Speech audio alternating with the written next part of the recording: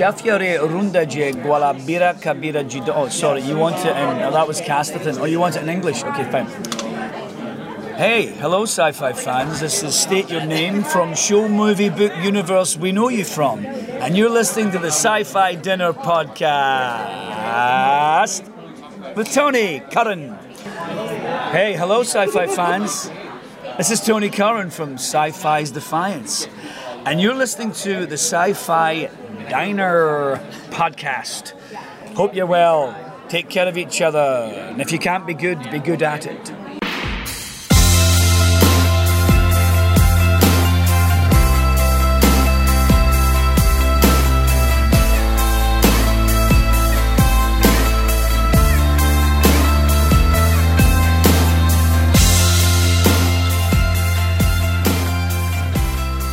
Welcome to the Sci-Fi Diner Podcast. I'm one of your hosts, Scott Herzog. Hello, I'm Miles P. McLaughlin. Hi, I'm M. Ciro Garcia. And tonight, we don't really have a regular show, but we want to share with you a very special interview that we did at Shore Leave 37. And this guy, in my understanding, was awesome. I was in one of the interviews he kind of barged in on. We'll probably shut an interview later, but who are we talking about tonight? The awesome Tony Curran. And Em, how might people know Tony Curran? Well, if you're a Doctor Who fan, you will know him as Vincent Van Gogh. I was wondering if that'd be the first thing you'd mention. It is the first thing. It is my favorite thing that I have seen him in, and I've seen him in a lot of stuff. He is Detectar of Defiance. He was in Underworld Evolution. He was in the League of Extraordinary Men. He was in Tintin. He was in Gladiator. He's been in a lot of great, delicious things. And I love it. I love it when he gets to act in his own voice because he's got that great quintessential Scottish accent. But you can't miss him if you're a Defiance fan. He just plays deliciously self-serving evil SOB. Definitely. But a tremendously nice guy at a convention. Oh, just a dear. Just an absolute dear. Yeah. Totally not like his character. Totally. He was just lovely, and he was very open to a quick cuddle, and like every time we just kind of bumped into each other, he was real sweet with the quick, like, it's a very European thing when you see, you give them a quick hug and the 2 kisses on either side. And I'm not used to that here in the US. I'm only used to that when I'm like overseas with my family. So with him, it was just kind of natural. And I was, oh, Tony, how are you? With the kiss. And then this girl on the other side of the table was looking at me like, who are you? And why are you kissing him? Because I can. Jealous, are we? I can. That's why I'm kissing him. Suck it. He's delightful and so talented and kind of mischievous. Yeah. So when he was a little mischievous on you, Miles, while you were interviewing. Well, yeah, he interrupted and crashed my interview with what's his name? Jamie. Not Jesse Rath. Jesse. Yeah. So, but it was okay. It was all in good fun, and. I saw his session was a family, and he's just a fun guy. Yeah. I mean, he's just a fun guy. I had to thank him for coming because he just made the con so much more fun that weekend. He did, and you're gonna, in this interview which I did with him, you're gonna hear something that I don't really talk about in this world very much, but if you've seen the Vincent Van Gogh episode, you know that it deals with trying to handle life and mental issues and dealing with depression and that kind of thing. And that show is quintessential for me because it was a really beautiful visual way to explain to people that sometimes when my depression gets the best of me and my brain just doesn't want to compute things very well, sitting down with a family member and watching it, and sometimes I'm not going to cut my ear off, and I'm not painting crazy pictures to pay for drinks, but it was a beautiful, important piece to me, and to hear how he was very careful and cared about delivering something that really mindfully delivering a performance that was caring and loving and was true and honest. It meant a lot to me. So you'll hear me talk about that with him. And then he went on. He's like, we traded emails real quick about a couple things. He put on my tiara. That's right. I need to send you the picture of the tiara. Oh, definitely, I'll throw it up. So I think I might have it somewhere. I think you put it on Facebook. Yeah, I probably ripped it down from Facebook. Good. So, all right. Well, I think that's about it. We will. We're going to share this interview, and we hope you enjoy it.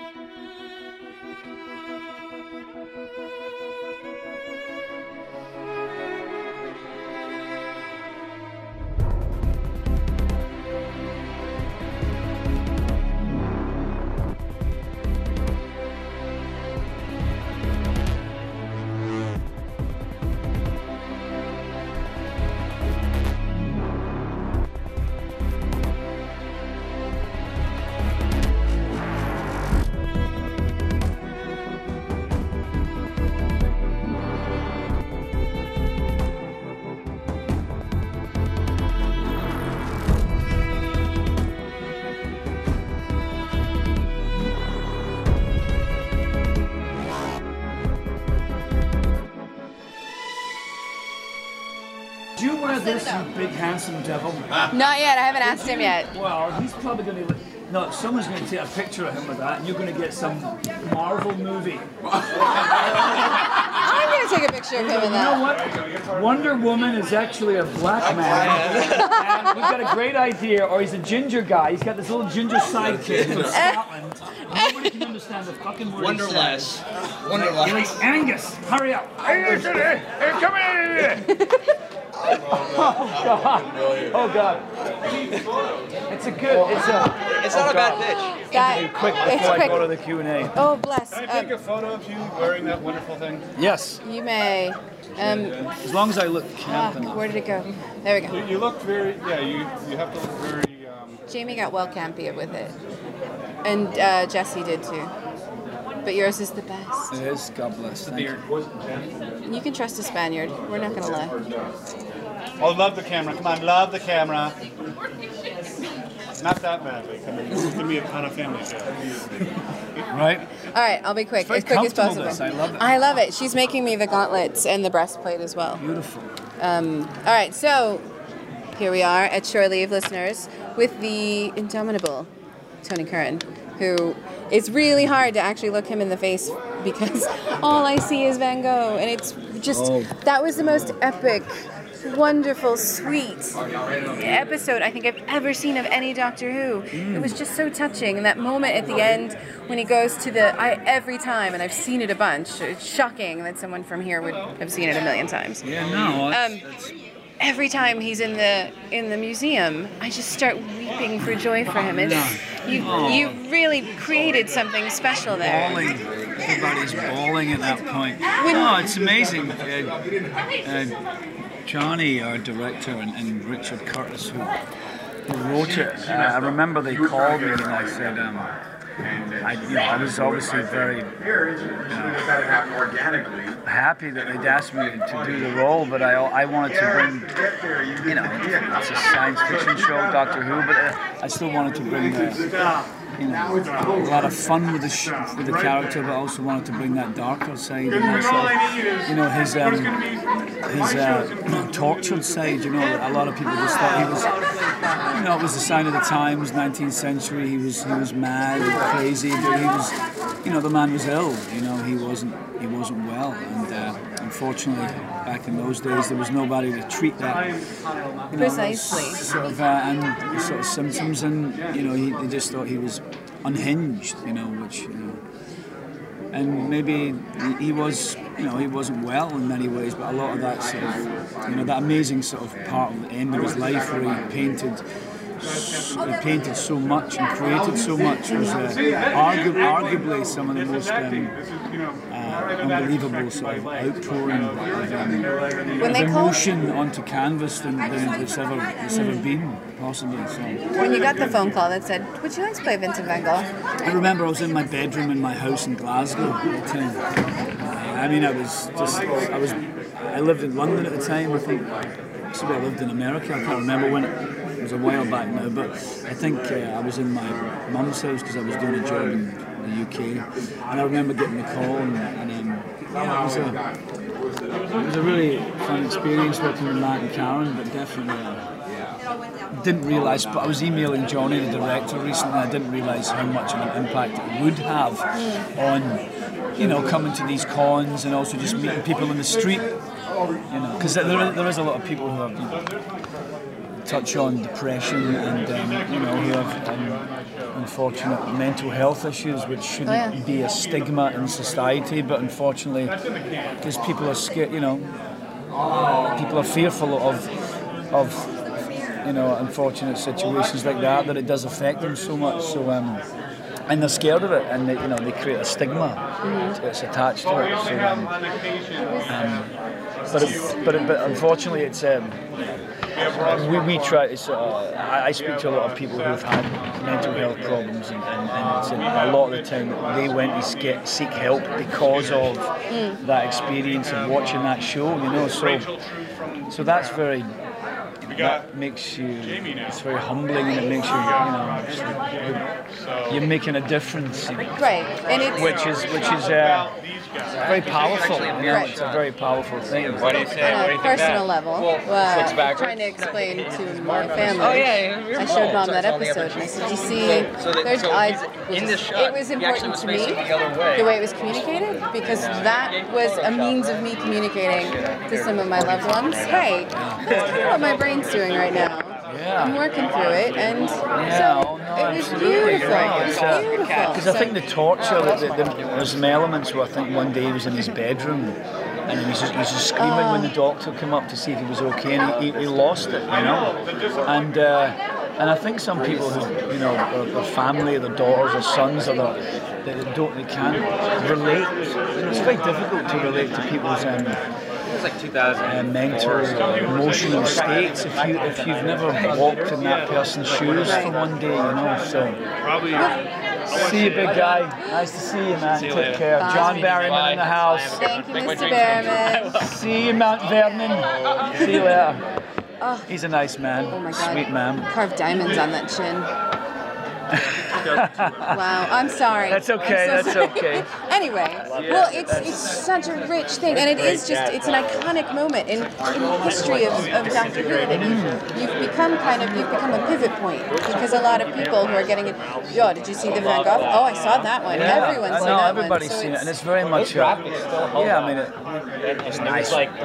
Voting, but it was voted one of the in the top 5 or 10 moments of all time. So that in itself is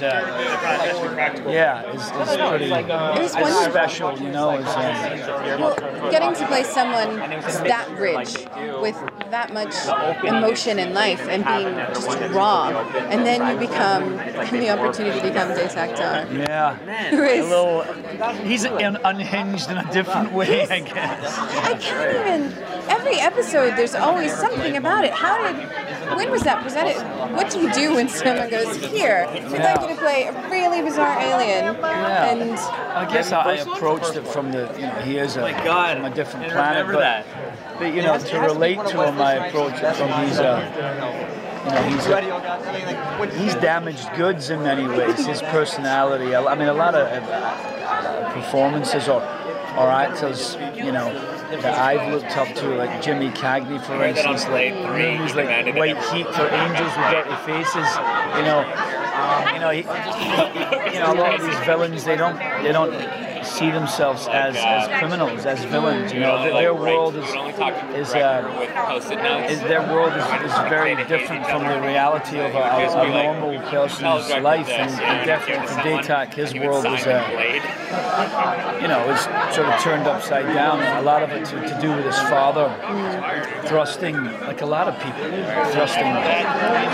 certain parts of religion or culture down their throat as a kid, and people rebel against it or question using it, and that's what Daytak did, and he uses it for his own ends these days. You know, he's a survivor. That's what I like about him. I think he's got this this instinct to survive. You know, and to try and flourish and to try and better himself. But whether that means better himself in a moral way, I don't know if that's the case. Or just bettering himself financially or in the sort of social structure of where he is.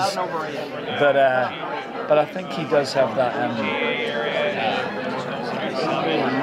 If Daytak gets self-help and becomes this really level-headed, gentle, regular guy, then that'll be the death of Daytak. I don't think he'll never lose that chip. I always said, someone said, Daytak's got a real chip in his shoulder, and I always said, no, Daytak's very well balanced. He's got a chip on both shoulders, you know. So it's unbelievable. I think the arm episode. I try not to watch previews at all, so I had no idea. I just plugged it onto the computer and started watching. I'm working on something on a laptop and it's on my screen and I'm typing away, and then I stop and it was an epic moment when someone handed you this, when you were handed the script. Tony. What about this? Actually, before I even got a script, Kevin Murphy our showrunner was explaining to me, "Do you want to hear? Come in." I went into his office and I sat down, like hearing about Vincent, or moments of someone tells you got a role or this is what's going to happen in that role.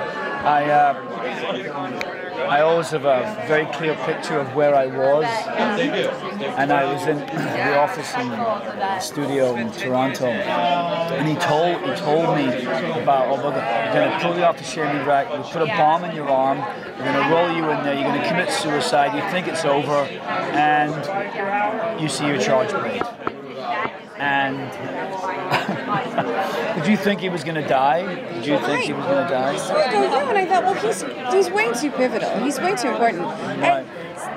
And there's a balance. There's a wonderful balance of evil that you need to have. And if he was gone, in the show, there would be nothing left. There's a beautiful balance of all the characters, and it's just, I'm sure, hours in the chair with the makeup and the hair and all of it, but it's got to be just like playing Halloween every day. Yeah, no, it is.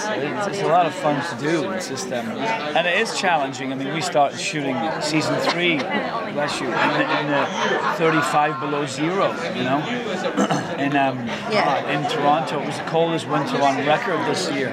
But, you know, that looks great on camera. We wear a lot of linen. It's all this linen, daphneous, beautiful, flowy, elegant. Yeah, it's because very, of the race. And a lot of the crew are all in the Gore-Tex and all this stuff, and they look like they were going on an expedition to the North Pole. Wow. But a lot of the actors are, you know, we're wearing wool and whatever else. And you're shivering. But it's but it looks great. It gave it a real flavor and a real substance and depth and painted our world in a, you know, gives it it gives it all those things. So if we go for another season, we'd probably start again in January.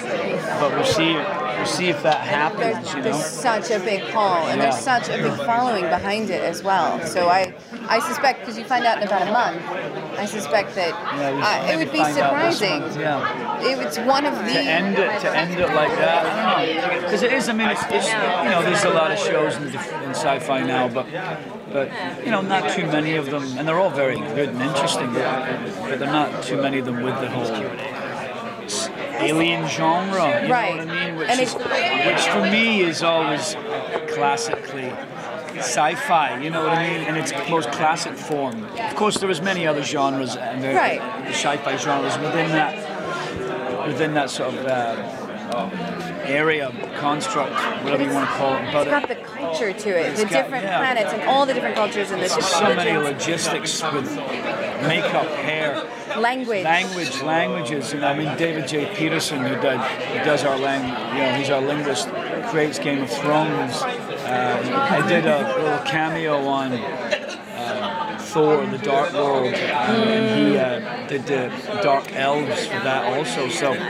yeah, it's very rich, and you know, some people, there's so much TV out there. Some people haven't. You know, I'll be doing a show right now, and I show some people pictures of Daytag, Starman, Alec, and some people on set are like, "What's that?" And I go, "Oh, it's a sci-fi show, first season." I said, "No, it's our third season."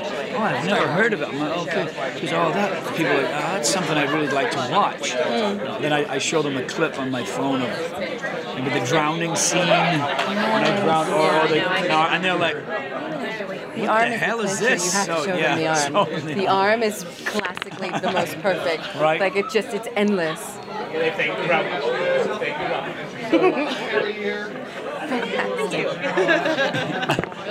Yeah, the arm is a great moment. I think my name is Daytag Tar. I've come to kill you. It's nice to be named after an episode. It had that little Inigo Montoya moment. Yeah. Prepare to die. I think there's a text, there's a tweet that someone has, and it's got me coming in with this one, doing that. You know, it says, "My name is Daytag Tar. I knew your father. Prepare to die." It's fantastic. It's funny. Well, so you're working on something else new? Yes. Don't leave Yes. Defiance. No, I don't, unless they kill me. They've tried. They tried, yeah, I know. So what are you working on now? I can't tell you what I'm working on right now. I know it's crazy. It is a big project, though. So look, I just turned the mic off. Big project, yeah. Is it a good? Is it a film or is it TV? No, it's a TV show, yeah. I'm actually up for another show, which I don't really like talking about it. But I've got a film coming out next year called Race. With Jeremy Irons, Jason Sudeikis, and William Hurt. It's about Jesse Owens. Yes. When he goes to the 36 Olympics, and I play this guy called Lawson Robertson, who's the head of the U.S. Olympic team.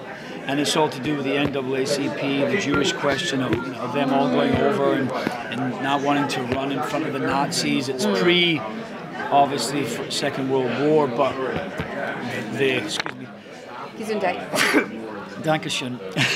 But the march is on, as it were, with the Nazis and them, and they end up going over, and Wow. some of the Jewish boys, unfortunately, don't get to run, and in their place is a couple of these black athletes, and one of them is Jesse Owens, and so he wins 4 unprecedented gold medals at the Olympic Games in front of Adolf Hitler.